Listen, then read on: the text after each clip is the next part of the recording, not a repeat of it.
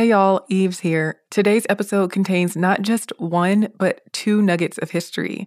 These are coming from the TDIHC vault, so you'll also hear two hosts. Consider it a double feature. Enjoy the show. Hi, and welcome to This Day in History class. It is July 1st, and Ignaz Semmelweis was born on this day in Buda, Hungary, which is part of Budapest now. He was known as everything from the savior of mothers to the father of infection control, so here are the highlights of his life and work. First up, he was an obstetrician, but obstetrics was a brand new medical field. Until the late 18th and early 19th centuries in Europe, midwives were usually the people who delivered babies. It was not common at all for a doctor to be involved. The doctors were almost universally men, and it was so rare for a doctor to be involved that when obstetricians arrived on the scene and started delivering babies, in some places they were called man midwives. Semmelweis was also a teacher. He worked at Vienna Allgemeine Krankenhaus, or the General Hospital, which was like a teaching hospital today. So he was teaching medical students, he was helping them with difficult deliveries. He was also keeping records, keeping up with all the clerical files for the school and the patients. And that put him in a really unique position to realize the magnitude of a big problem that was facing the General Hospital. And that was that there were two clinics, one staffed by midwives and midwifery students, and the other staffed by doctors and medical students. And the midwifery clinic had about a third of the maternal deaths of the doctor's clinic. 3 times more people dying in the doctor's clinic of something called childbed fever, also called puerperal fever, as in the midwife's clinic. This was not acceptable, and it was not acceptable to the patients either. People who showed up at the hospital and learned that it was the doctor's day to take new patients would literally have babies out on the street to avoid going into the hospital and risking their lives with the doctors. So Ignaz Semmelweis thought this was completely mortifying and unacceptable, and he started trying to figure out what was causing this problem. He compared everything that he could think of between the doctor's clinic and the midwife's clinic. He compared what the patients were eating. He compared the religions of the people that were working in both clinics. He compared how overcrowded they were, and it turned out, unsurprisingly, the midwife's clinic was the more crowded clinic. People clearly wanted to go there much more than they wanted to go to the doctor's clinic. He couldn't figure out what the problem was until a friend of his nicked his finger during an autopsy and then later died of something that seemed a whole lot like childbed fever. So that gave Ignaz Semmelweis an idea that maybe it was the hands of the medical students that were the problem. They were conducting autopsies and then they were delivering babies, and they weren't washing their hands in between because the germ theory of disease didn't really exist. Neither did surgical gloves. They didn't come along until much later. And he came up with a revolutionary idea for how to fix this problem, and that was to have the medical students wash their hands between conducting an autopsy and delivering a baby. So he instituted this practice. He had all of the medical students wash their hands anytime they had done an autopsy before they actually went into the ward and started delivering babies. And the rate of maternal death plummeted. 3 months or so after he started this process, in August of 1847, which was just a couple of months after he put this process into place, there were 0 maternal deaths from childbed fever in the doctor's clinic. And that was the first time that had happened since the medical students started conducting autopsies. It was a really big deal.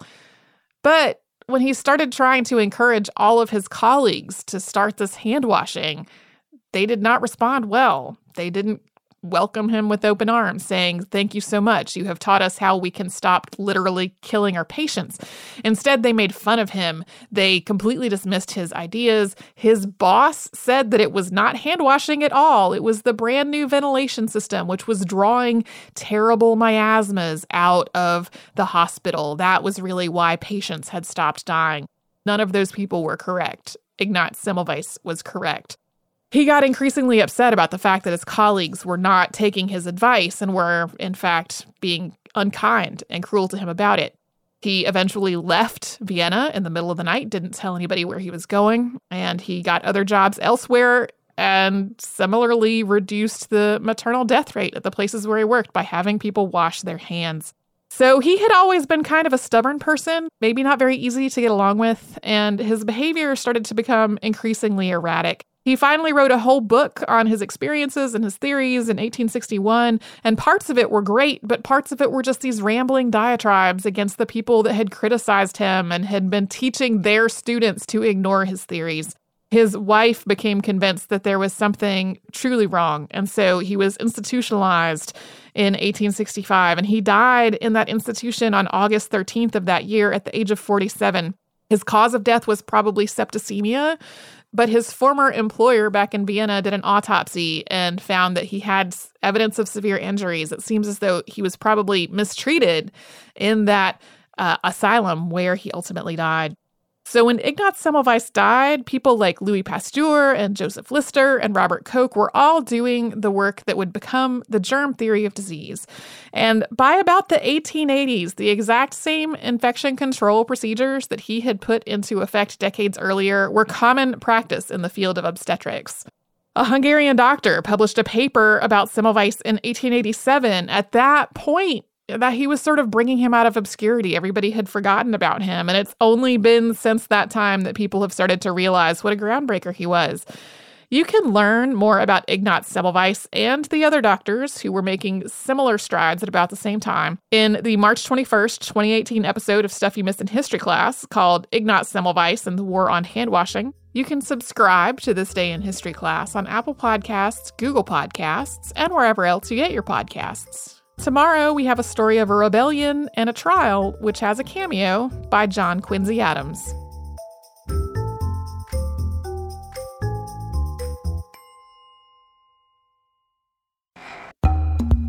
Hello.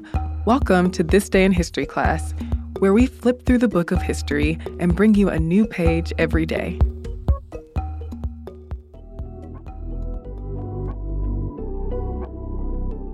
The day was July 1st, 1960. The new Constitution of Ghana went into effect, transforming the country from one with a parliamentary system to one with a republican form of government. The Republic of Ghana was formally proclaimed, and Prime Minister Kwame Nkrumah was inaugurated as president. Before independence, Ghana was known as the Gold Coast, a British colony. The British exploited and exported the resources in the Gold Coast, including gold, diamonds, ivory, cocoa, timber, and manganese. As this economy developed, it supported the construction of harbors, railways, roads, schools, and hospitals. European interference in the economics and politics of the region had broken down the traditional social order of the groups there. But by the end of World War II, people had begun protesting for more autonomy from the British.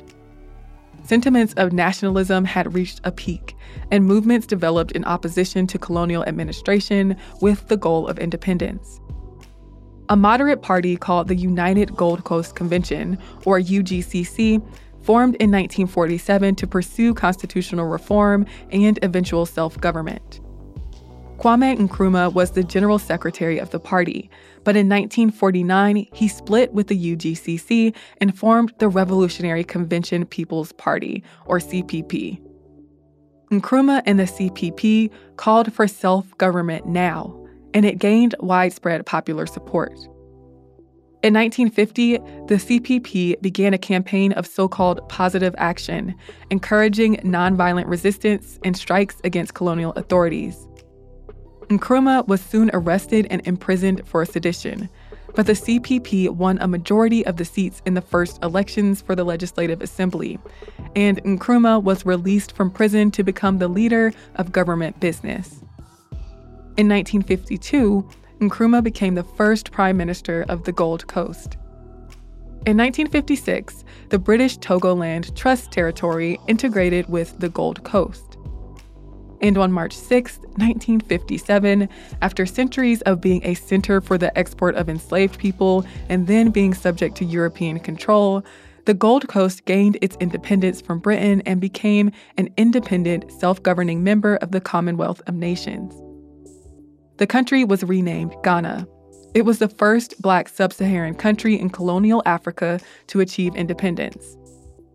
Nkrumah was a Marxist and Pan-Africanist, and he viewed the independence of Ghana as an important step for the entire continent of Africa. Though his rule was increasingly regarded as authoritarian, he improved infrastructure and social conditions in Ghana. The working class was thriving, but the country was still an independent constitutional monarchy, with Queen Elizabeth II as its head of state. In April of 1960, a plebiscite, or constitutional referendum, took place on the issue of Ghana becoming a republic. About 88% of the voters supported the change. Nkrumah was elected president of the republic with 89% of the vote. He was inaugurated on July 1st, 1960, when the new Constitution of Ghana went into effect. Ghana became a republic in the Commonwealth of Nations. Though Nkrumah had support initially, people began to resent him and the administration, which was suffering under debt and corruption. There were several assassination attempts on the president's life. 4 years after Ghana became a republic and Nkrumah was elected president, a constitutional amendment made Ghana a one-party state, and Nkrumah declared himself life president of the country and the party. But as Nkrumah tried to advance his vision of a united Africa and empowered activists, the economy and living standards in Ghana suffered, and opposition to the regime grew. In February of 1966, while the president was visiting China, Nkrumah's government was overthrown by a coup of the Ghana Armed Forces. The National Liberation Council took over the government and suspended the constitution. Nkrumah found refuge in Guinea. Until 1981, when Jerry Rawlings came to power, Ghana's government saw many coups and alternating military and civilian regimes. I'm Eve Jeffcoat, and hopefully you know a little more about history today than you did yesterday. If you have any burning questions or comments to tell us, you can find us on Twitter, Instagram, and Facebook at TDIHC Podcast. You can subscribe to This Day in History class on Apple Podcasts, the iHeartRadio app, or wherever you get your podcasts. We'll see you tomorrow.